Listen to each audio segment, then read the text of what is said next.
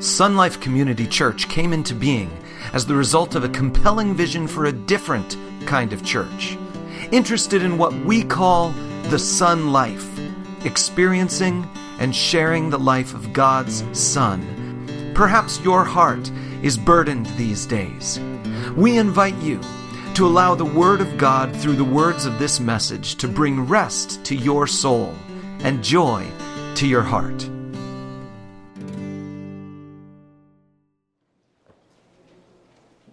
Let's bow in prayer, shall we? Our Heavenly Father, you who can change us, purify us, who can keep us advancing toward the fulfillment of your will and the understanding of your word. Father, we ask that now as we open your word, the word given, the word preserved, the word brought to us today in convenient form, oh, Father, may it impact us. We've sung about the ancient words, and here we hold them in our hand. Before we go, Father, make sure many of them penetrate and stick in our hearts. For we ask this in Jesus' name. Amen. Well, here we are after Palm Sunday and Easter, back in the book of James. We started James some weeks ago, and we've covered almost, well, pretty much at the end of today, the first chapter. Isn't that great? We'll see how we keep pushing on through. But here we are, learning how to handle the various circumstances of life. Those circumstances that we encounter every day in this fallen, sinful, increasingly God-denying, God-defying society in which we live. And so the title of today's message is Handling the Word of God. We sang about the Word of God specifically today. And now James would want to tell us how to handle it well. We're aware of it, lots of parts of it. But how do we handle it, especially in confronting the world in which we live in, guarding us from the things that are in? How does the Word of God and how should the Word of God be handled by those who belong to God? That's who James was writing to.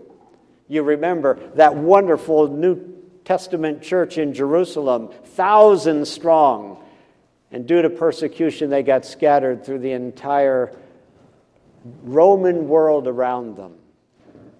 No longer in a happy little cluster there in Jerusalem. And so James writes to them. He says, you'll be encountering all kinds of stuff that you didn't have to face while we were here in the mother church. But now you will, and you need to know some things.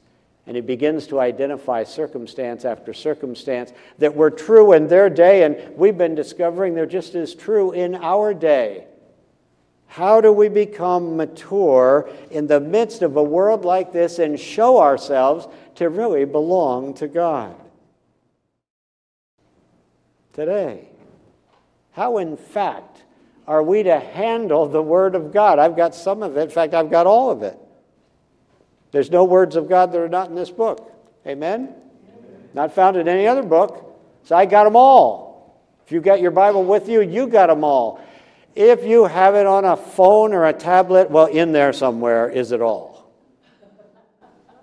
Just don't let it get mixed up with other stuff. Well, here it is. So today, handling the Word of God, James is going to share with us some pretty pertinent stuff. Might even be some challenging stuff. So let's get going. Follow along with me as I read today's key scripture. It's James 1, verses 22 to 25, and just see how much key counsel from James jumps right out at you, and you might say, wow, I could make up my own message here. It's all just hitting me right in the face. Just see if it happens. Here's today's key scripture, James 1, verse 22. James says, do not merely listen to the word. You know what a preacher's hope is? That somebody out there is listening.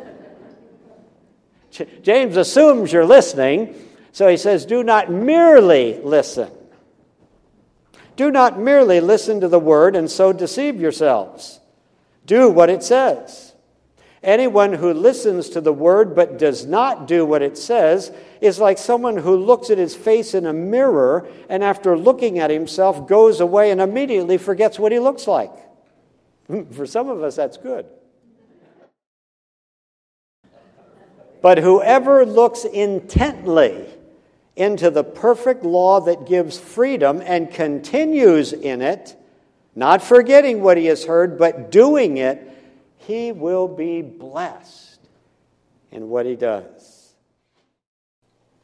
I'd like to begin this morning by sharing with you two key self-deceptions.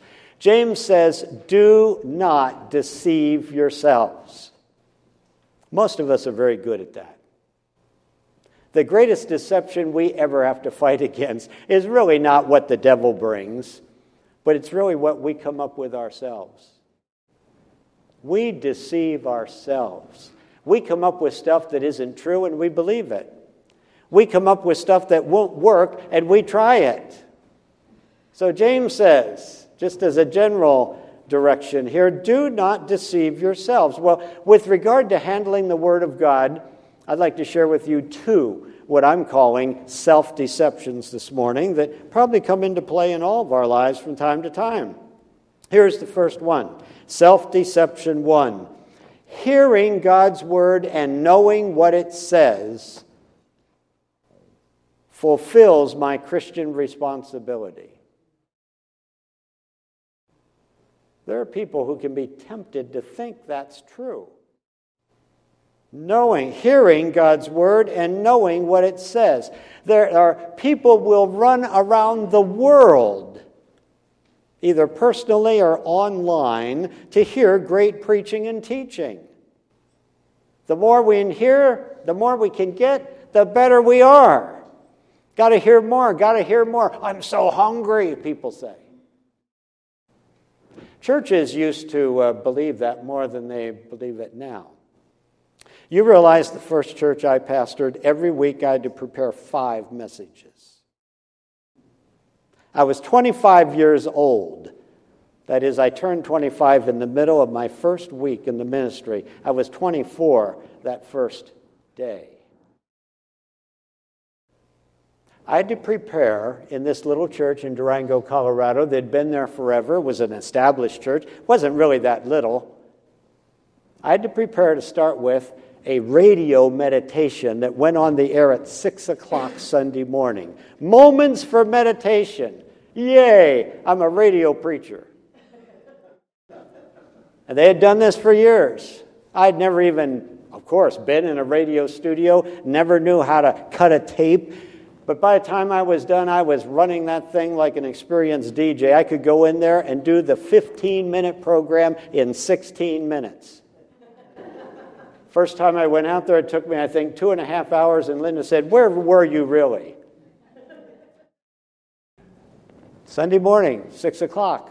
Good, faithful member of the church would turn on the radio and hear Pastor Mark give the meditation of the morning. Start off with a thought, some word of God. Then we'd go to church and I'd teach a Sunday school class.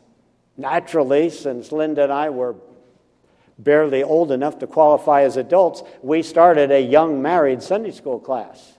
Everybody else in the church weren't so young, though there were a lot of marrieds there. So we taught a Sunday school class, that's 2. And then right after the Sunday school class, before you could really even catch your breath, you went right into the morning service and preached the Sunday morning sermon.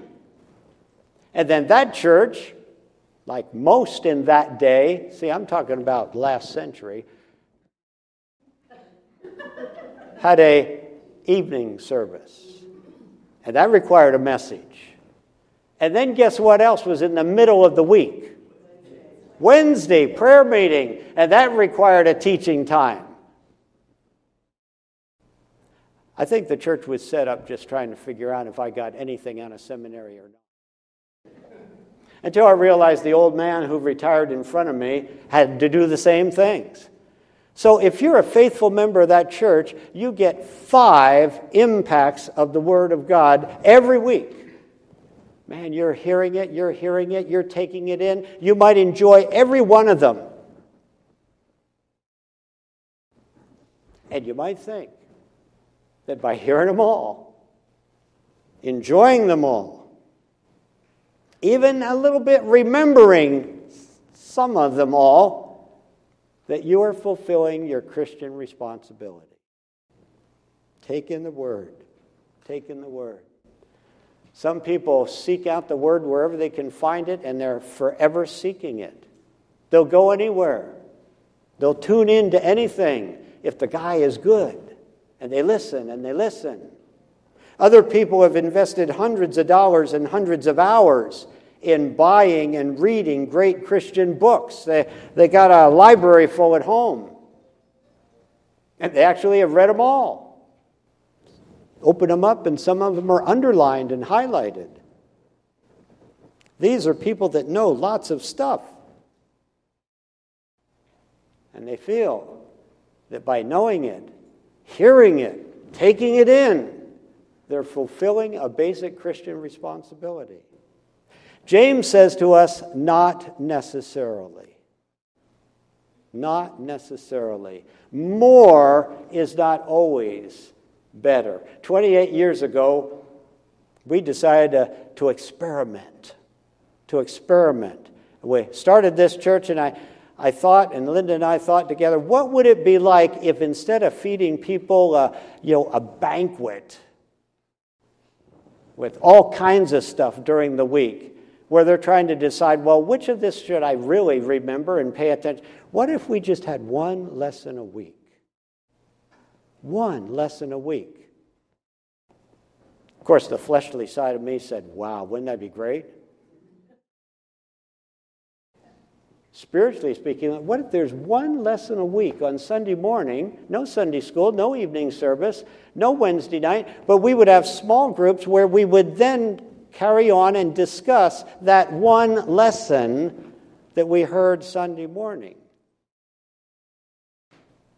And hopefully it would relate to other lessons that we've heard so that we can get certain thoughts in our minds and let them sink down and think about them, discuss them. Might it be better than just taking in an avalanche of truth that just, we can't even think about the first one because the second one's coming, and then the third one is coming, then the fourth one is coming, then the fifth one is coming, and by the time next Sunday comes, it's like you're just wiping the deck and starting all over again.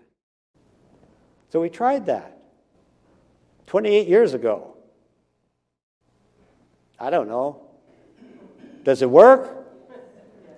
Are you finding that if you have a single truth a day a week to sort of meditate on and discuss with others, and that it's better than having 10 of them that just kind of flow in and out so fast, so quick? Now, I know some of you probably hit a Christian station every single day all week long. You're still flooding your stuff, saying, boy, the more I hear, the more I know, the better I am. James would say, not necessarily. You see, a person like that might well be deceiving themselves. Because that's a self-deception.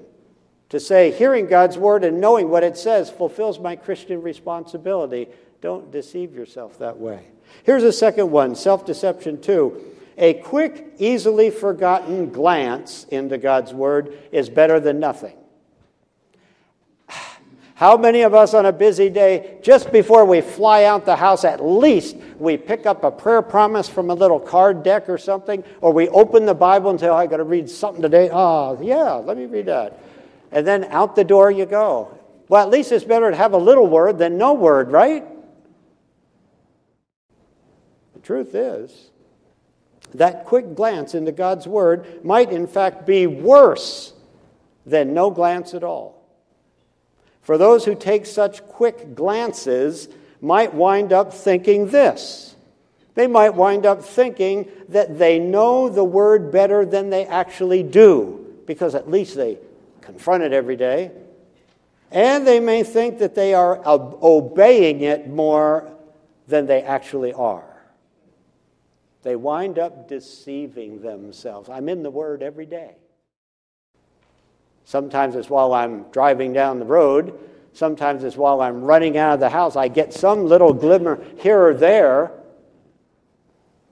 They deceive themselves. James says, don't do that. You see, instead of merely hearing or quickly glancing, which both wind up being unfruitful and even damaging ways to handle the Word of God, James shares with us in this passage of Scripture what I'm calling today three fruitful ways to handle God's Word.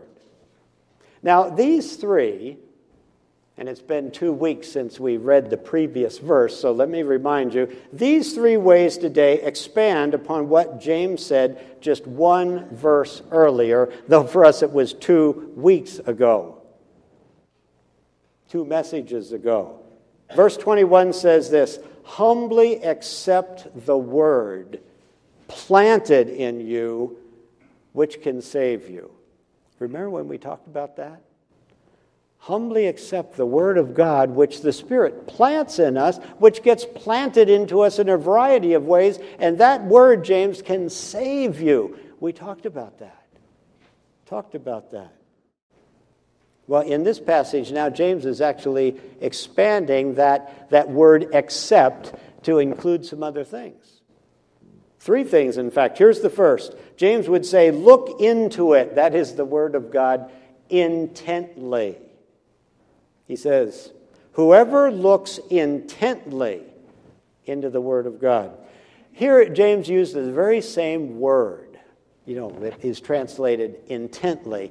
The very same Greek word that is used to describe Mary on Resurrection Day morning in John chapter 20, verse 11, when it says, Mary bent over and looked into the tomb. Same word. Do you think she looked casually? You think she looked, just momentarily? She looked into the tomb. The stone is rolled away. It's like, well, is Jesus in there waiting for us to find him? She looked and looked around, and she didn't see Jesus in there, but she did see two men in white, angels at the end of the gravestone there, the table that was there. But she looked intently. Just imagine what kind of intent and energy you would have if you were looking into the tomb that morning. And John says that's the way we should look into the Word of God. Look into it intently. You see, understanding the Word of God takes more than just a glance. It takes more than just the momentary thrill of hearing a great sermon or reading an inspiring Christian book. It takes some concentrated effort. Peer into it. Look around. And as you do so, let me just recommend a method. Some people call this the inductive Bible study method. If you're reading, especially through the Gospels, you read it and then discover the who and the what and the where and the why of the passage that you're reading. Make some observations on it.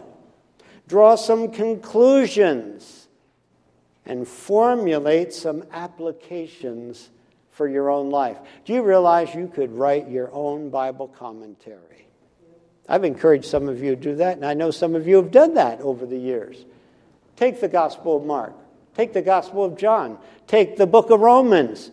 Read a passage and on your, these days on your iPad with your magic pen, just make comments about it. That's what a commentary is, a set of comments about the Word of God. And you can write your own. And you will be blown away what the Spirit reveals to you, and then years later you can come back and here you have your little bunch of paper if you're still writing on a yellow pad, or you'll have inside your device all of these comments. See, that's looking intently at it and saying, what is it saying? Who's involved here? What's going on? Why did it happen? Where did it happen? And what does that mean? What does that mean? And I tell you, it'll mean something to you when you do it.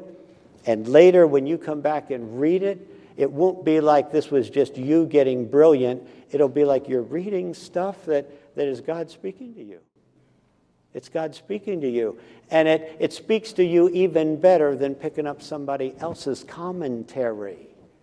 Even though it's nice to know the accurate facts and stuff, but when you read the stuff the Spirit's revealed to you and how you in that moment saw it applying to your life, you say, man, this feeds my soul. Well, of course it does. It fed your soul the first time. It's the way the Holy Spirit was working God's truth into you, and it'll do the same thing every time you read it. It's yours. It's the result of you looking intently and discovering things. Ask the Spirit of God to guide you as you do so. Now, here's a second way to fruitfully handle the Word of God. After we look into it intently, as we do so, we need to, secondly, consider it to be perfect. That is, without flaw. James says here, anyone who looks intently into the perfect law. That's what James viewed the Word of God as being, perfect. Not something we can add to, not something that we can correct, not something that we can discard, but something that is so perfectly expressing the truth of God that it just stands inviolate. Jesus once said to some folks who were arguing with him, and he was responding back to them, and right in the middle of his response, after he had given them a bit of a scriptural statement, he says this, and the scriptures cannot be broken. John 10:35. The scriptures cannot be broken. We need to believe that. When you read the Word of God, you've got to say, this is God's Word, the eternal, holy God who has delivered to us truth. See, Jesus possessed what some would call a high view of Scripture. Used to be a day when that was just your view of Scripture. But you realize there's high views and low views of Scripture. Even in the churches of America today. There are people who even this morning would be saying something like I'm saying, that the Word of God is pure and true and perfect and cannot be broken. And there are others this very day in pulpits in our country who are saying, maybe not these exact words, but meaning, the Word of God needs to be taken with a grain of salt. This is a different day we live in than what the Apostle Paul lived in. There's different applications to God's truth. And we don't even have to believe that all the things in the Bible actually happen the way the Bible reports them, because we realize we're in an enlightened scientific age, and these things were written down in a much more primitive time, and we got to understand that. That's a low view of Scripture. And in some places, the view of Scripture being expressed is getting lower and lower and lower, until after a while it's nothing more than words written down by kind of religious people. And if they speak to your heart, good. If they don't speak to your heart, just realize, that was a different time, different people. That's a low view. Used to be Jesus' high view was the only view you'd find in any Christian church, any group of believers, where Jesus says the Scripture just absolutely cannot be broken. It's the Word of God. It cannot be found false or misleading. It can buttress any argument. It can settle any debate. Well, here's what the Bible says. I was raised on that. Well, Mark, what does the Bible say? Whatever question you're asking, whatever you're saying, well, Mom, is it okay if? She never told me it was okay or not okay. Because now I just have my mom to argue with. And there's times you're smarter than your mom. So she would just say, well, Mark, what does the Bible say? Now, am I going to actually say, well, I know what it says, but I'm smarter than the Bible? No, I would believe the roof of the house would open and fire would come down. So I'd never say that. And so that's what she would say. Well, whatever the Bible says, that settles it, right? That's what Jesus is saying. Whatever the Bible says, that settles it. It can settle any debate. Jesus was in the middle of a debate with people when he quoted the Scripture, and he said, and by the way, the Scripture can't be broken, so don't argue. You're not arguing with me. You're arguing with God's Word if you don't accept what I say. See, James obviously had that view too. He called it the perfect law. James was very possibly thinking of the words of the psalmist David, who wrote in Psalm 19:7, "The law of the Lord is perfect, converting," that is, transforming, renewing, refreshing the soul. That's how David viewed the Word of God, and he had so much less of it to deal with than we do. The law of the Lord is perfect, converting the soul. Those who consider the Word of God to be perfect do not neglect it or question it or look for ways to get around it. They see it for the treasure trove of truth that it is. And once they do, it's the most natural thing in the world, in God's world that is, to apply this next step. James would say, thirdly, make it a lifestyle. He says, exactly, anyone who continues in it. See, looks into it, intently, discovers what it says, and then continues in it. So we use our term, makes it their lifestyle. Remember these words that lay at the heart of last year's Red Letter Living series? I just put them in a little bit more imperative form today. Matthew 7:24, Jesus says, "Hear these words of mine." So you hear them, mull them around. "Hear these words of mine and put them into practice." It doesn't help at all to go running around saying, "Hey, I heard Jesus say, I heard Jesus say, I heard Jesus say." And people say, "Well, what are you doing about that?" "Well, I'm telling you what Jesus said." And some believers, that's as far as they get. If I know the Word, if I embrace the Word, and especially if I share the Word, well, that's my full Christian responsibility. But James is saying we need to do the Word. Continue in it. Jesus says, put these words into practice. Make it a lifestyle, I'm saying. You see, putting God's Word into practice is the ultimate way to handle God's Word properly and fruitfully. And then what happens when we do? Well, in the second part of this passage this morning, I can identify two great outcomes of handling the Word of God properly. But don't even think about these coming into your life until you're handling the Word of God properly. See, what we're going to say now isn't just more stuff for you to know. Hey, I heard it, I know it, I can tell somebody else about it. These two outcomes will not come in your life or my life. It only comes to one who is properly handling the Word of God, which means looking at it intently, considering it to be perfect, and building it into a lifestyle of behavior. But when we do that, when we even seek to do that, when our intention is to do that, here's a couple of things that happen. This is what happens. What comes of handling the Word of God properly, of building a lifestyle around it. Number one, great outcome in your life is freedom. Freedom. James says, whoever looks into the perfect law, that gives freedom. That's what God's Word's intended to do, to provide freedom for us. But we got to look into it. We got to understand it. We have to accept it. We have to make our life built around it. And when we do, that Word of God gives freedom. Now, let me say quickly, it's not freedom to do whatever you want. But it's freedom to enjoy life as God intended it to be. Freedom from all the bondages that sin brings into one's life.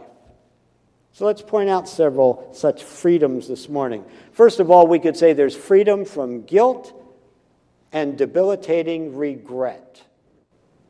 Are those words we understand? Do we have a personal relationship and knowledge of guilt and even a debilitating regret? David said in Psalm 51:3, "My sin is forever before me." And knowing David's story, we could probably say, which one? David had a bunch of sins, but he had the really big one. The sin of adultery, the sin of murder that it led to. He says, "My sin is forever before me." Believers who fail to handle God's word properly frequently fall into sin. And with that sin, eventually, if they're born-again people, eventually comes guilt. Boy, have I messed up. I've done wrong.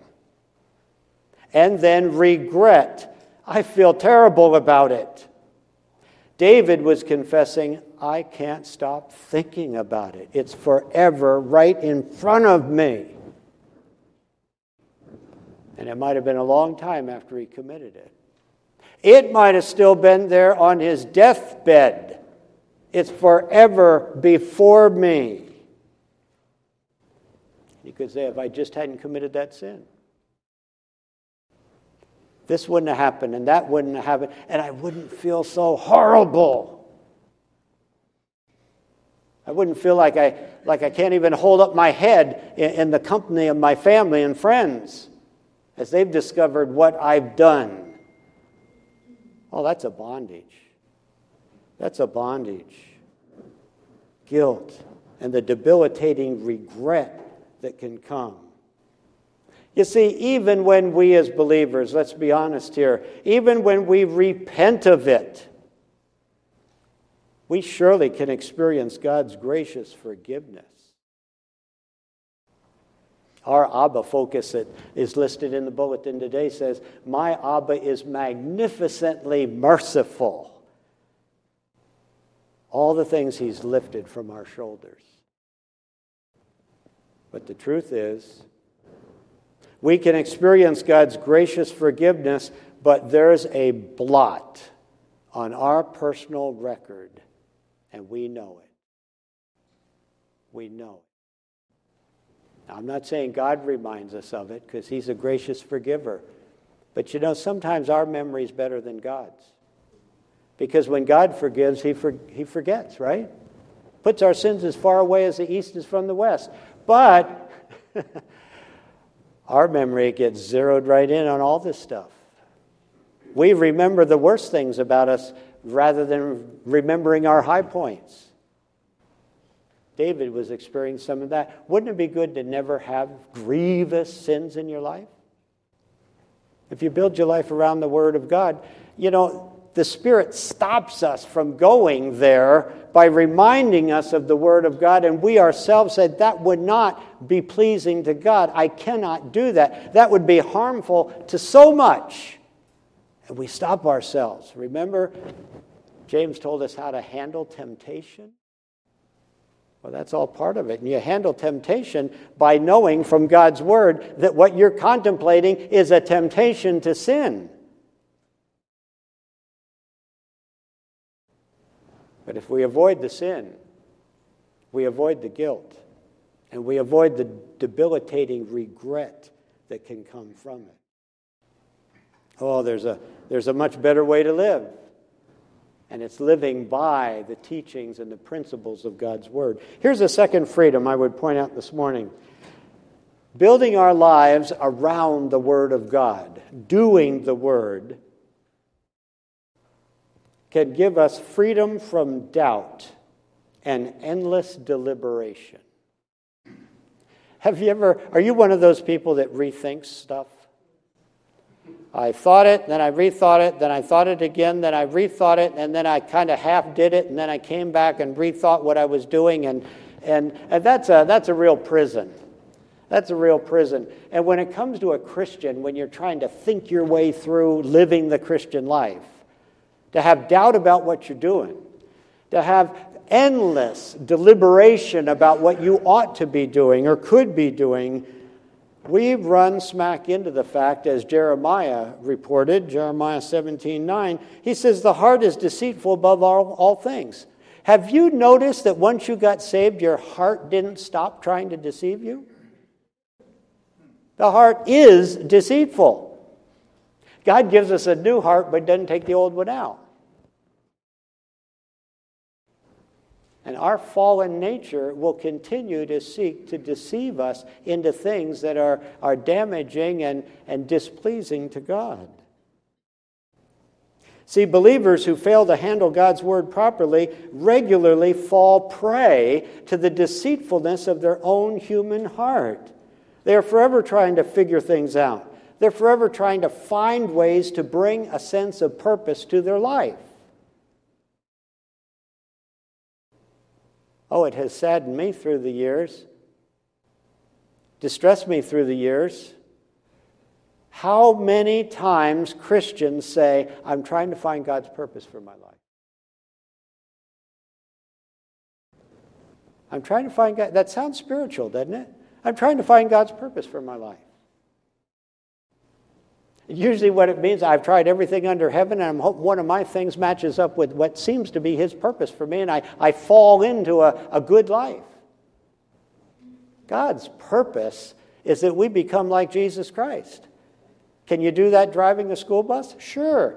Can you do that building a building? Sure. Can you do that mothering children? Yes. Can you do that in almost anything you might actually spend your time doing that you discover a skill at or you discover of necessity you must do? But God's will, His purpose, is that all of us become like Jesus Christ. And all the rest is just details. But people go running around trying to find God's purpose, God's calling. Should I take this job or that job? Should I marry this person or that person? You know, God's Word doesn't tell us to go on a quest like that. If we knew the Word of God, we wouldn't get caught up in that. We might picture God just the way He is at times in heaven, saying, man, I can't, I'm just waiting to see what Mark's going to do. I give him wisdom through my Holy Spirit. I give him the Word that he sometimes pays attention to and sometimes neglects. But the truth of it is, I've called him to be like my Son, and I can continue that process no matter what he gets into on that earth. I can't wait to see what he's going to do physically in the process of allowing me to change him, to mold him, as we sang today, into the image of Christ. When we know that, when we know God's Word says that, then freedom from doubt and endless deliberation is something God's Word brings us when we handle it properly. But if we don't, we're endlessly deliberating about our own best choices, our own best lives, and we have doubt about this and doubt about that. People like that can wind up challenging the teachings of God's Word. They doubt and they deliberate. They're double-minded and unstable. Their life decisions and their Facebook posts show it, that they are exactly that. Up one day, down the next day, unstable, and in all things, it's like there's nothing really you can count on because they're all over the place. As a result, they walk down many unproductive paths. They live at the mercy of their unsurrendered heart. Those who build a lifestyle around the clear expectations of the Word of God, though, they live free of doubt and endless deliberation about how they are shaping their own life. Now, here's a freedom that money can't buy. Freedom from fear of discovery. Don't raise your hand, but has anybody in here ever done something that you just hope nobody would find out about? Probably started when you were pretty little. Maybe it was something happened just this week. Oh, I hope he doesn't find out about this. Moses told the people way back in the beginning. Numbers chapter 32, verse 23. It says, your sin will find you out. Forgive me for bringing up her name again, but my mom knew that verse. It could have been on the refrigerator. Mark, be sure your sins will find you out. Just because you can fool me about something, just because I don't know, God sees everything. He knows everything. And what you do has a way of coming to light. That's back in the days when teachers and parents were allies. You couldn't do anything at school without your parents finding out about it. And guess what? Your parents never went to school to set the teacher straight. They took you aside, usually privately, to set you straight. It always comes out. How did you know that, Mom? Well, you see, sooner or later, our sins are always discovered by someone. We know how life works.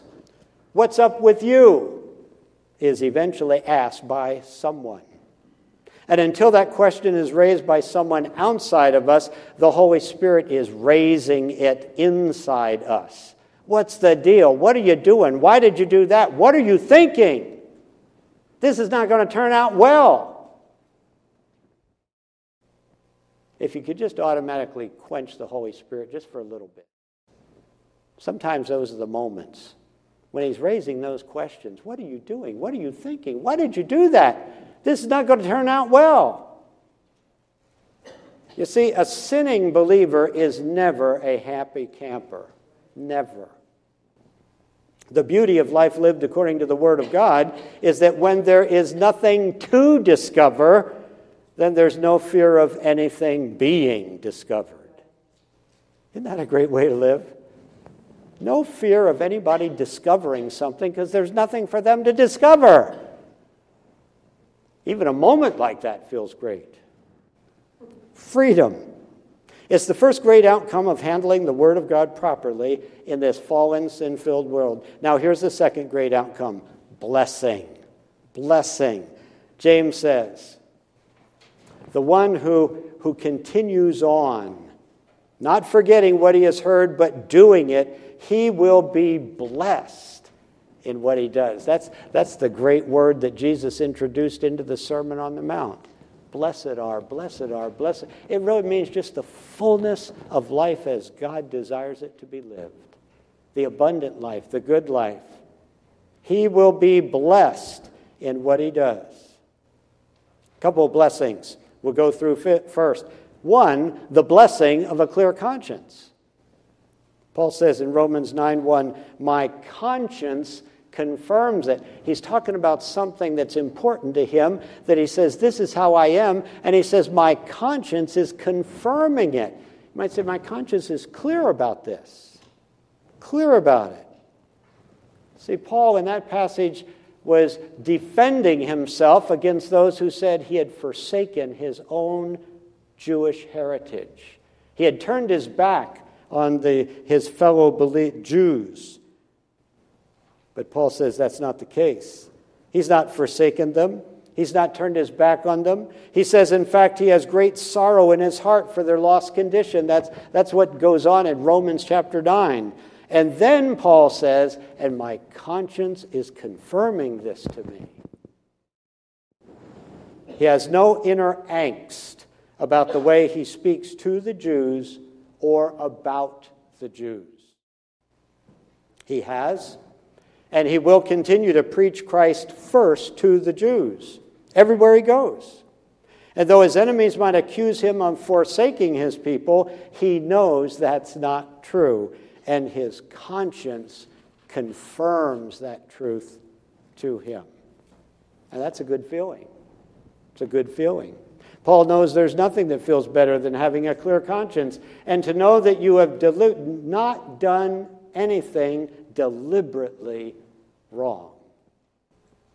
Those who properly handle the Word of God are protected from the wrongdoing that would cause their own conscience to rise up against them. So indeed, it's a blessing. Here's a second one, the blessing of a sure pathway. Talked about knowing God's will and so forth before. Psalm 119, 105 says, "Your word, Lord, is a lamp to my feet and a light to my path." I can see, I know where I'm going, and I can clearly see the way. What a blessing. The Word of God points out the path that God wants us to walk. The Word of God provides the instructions for how to walk on that path. And so we could say, do it God's way, and you'll never get lost, nor will you fail to reach your destination. That's what David was. What a blessing to walk on a sure pathway. And then finally, we'd mention the blessing of the Spirit's affirmation. A little bit more of Romans 9, verse 1. Paul says, "My conscience confirms it in the Holy Spirit." You see, it's actually Pneuma himself who affirms our actions and then tunes our conscience to the dictates of God's Word. And so our conscience becomes an ally of the Word of God and of the Spirit of God. And that conscience we were born with is now functioning, and when that says you're okay, it means we're okay with the way God wants things to go, because our conscience has been informed by the very Word of God, and the Spirit of God is running the show. So living day by day in fellowship with the one who inspired and provided the Word of God is the ultimate way to build a lifestyle around the Word of God. It's Pneuma, really, who arouses our interest in God's Word. It's Pneuma who urges us to look intently into it. It's Pneuma who enables us to understand it and who motivates us to obey it. So I'd say, read your nudges and hugs. There's 186 scriptural truths in there that are designed to help us build our life around something and give substance. You know, it's hard to just say, read the book. Read the book, commit it to memory. I am impressed every time I watch The Chosen. I don't know if you watched it last week, but it was a great treat to just watch 16 episodes in 8 days. But to hear the disciples talking, James and John especially, who were raised in the faith, you might say, and frequently they would mention to each other how many rules there were to follow. Any of you remember how many? 613. From the time they were a little boy and they grew up, now they're adults and they're saying, boy, I tell you, 613. You know, how long would it take to just write them all out? Remember them. You see, it's way too many. Way too many. And a lot of those were just added by the rabbis and so forth along the way. Zero in on the teachings of Jesus. We spent a whole year in the red letters. Boy, there's enough of them right in there to fill your agenda for the whole rest of your life. This is Jesus teaching his own. Get a couple of the New Testament books that just become your rocks. The book of Romans, the book of Ephesians. These are just filled with the things you can look intently into and say, this is what God wants me to be, and this is what I want to be. And then let the Holy Spirit confirm through your own conscience that you actually are building the Word of God into your life, and your behavior is being affected by it. So here our final thought. Learning to handle the Word of God properly is a tremendous spiritual achievement. I don't have any problem saying that. You realize God wants us to achieve things. He wants us to be successful at stuff. So learning to handle the Word of God is a tremendous spiritual achievement. And James would say doing that opens the door to both freedom and blessing. And what could be better?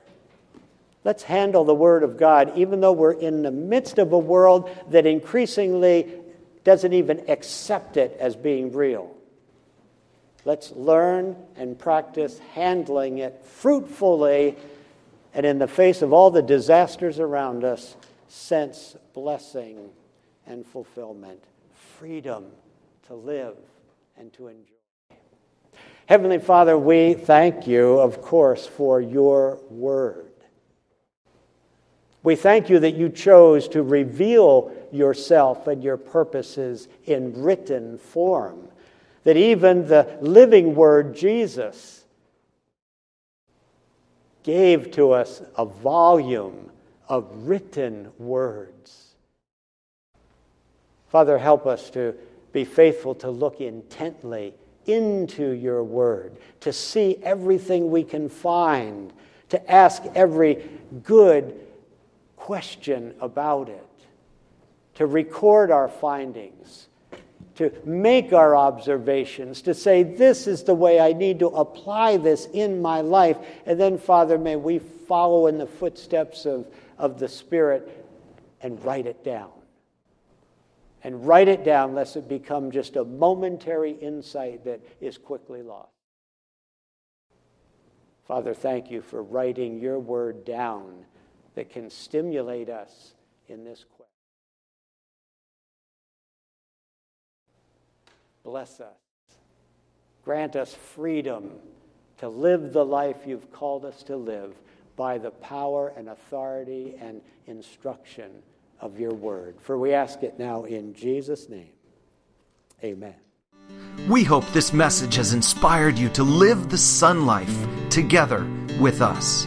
If you are near Apple Valley, California this weekend, we invite you to join us in person Sunday morning or through our live broadcast. All the details are on our website at sunlifecommunitychurch.com.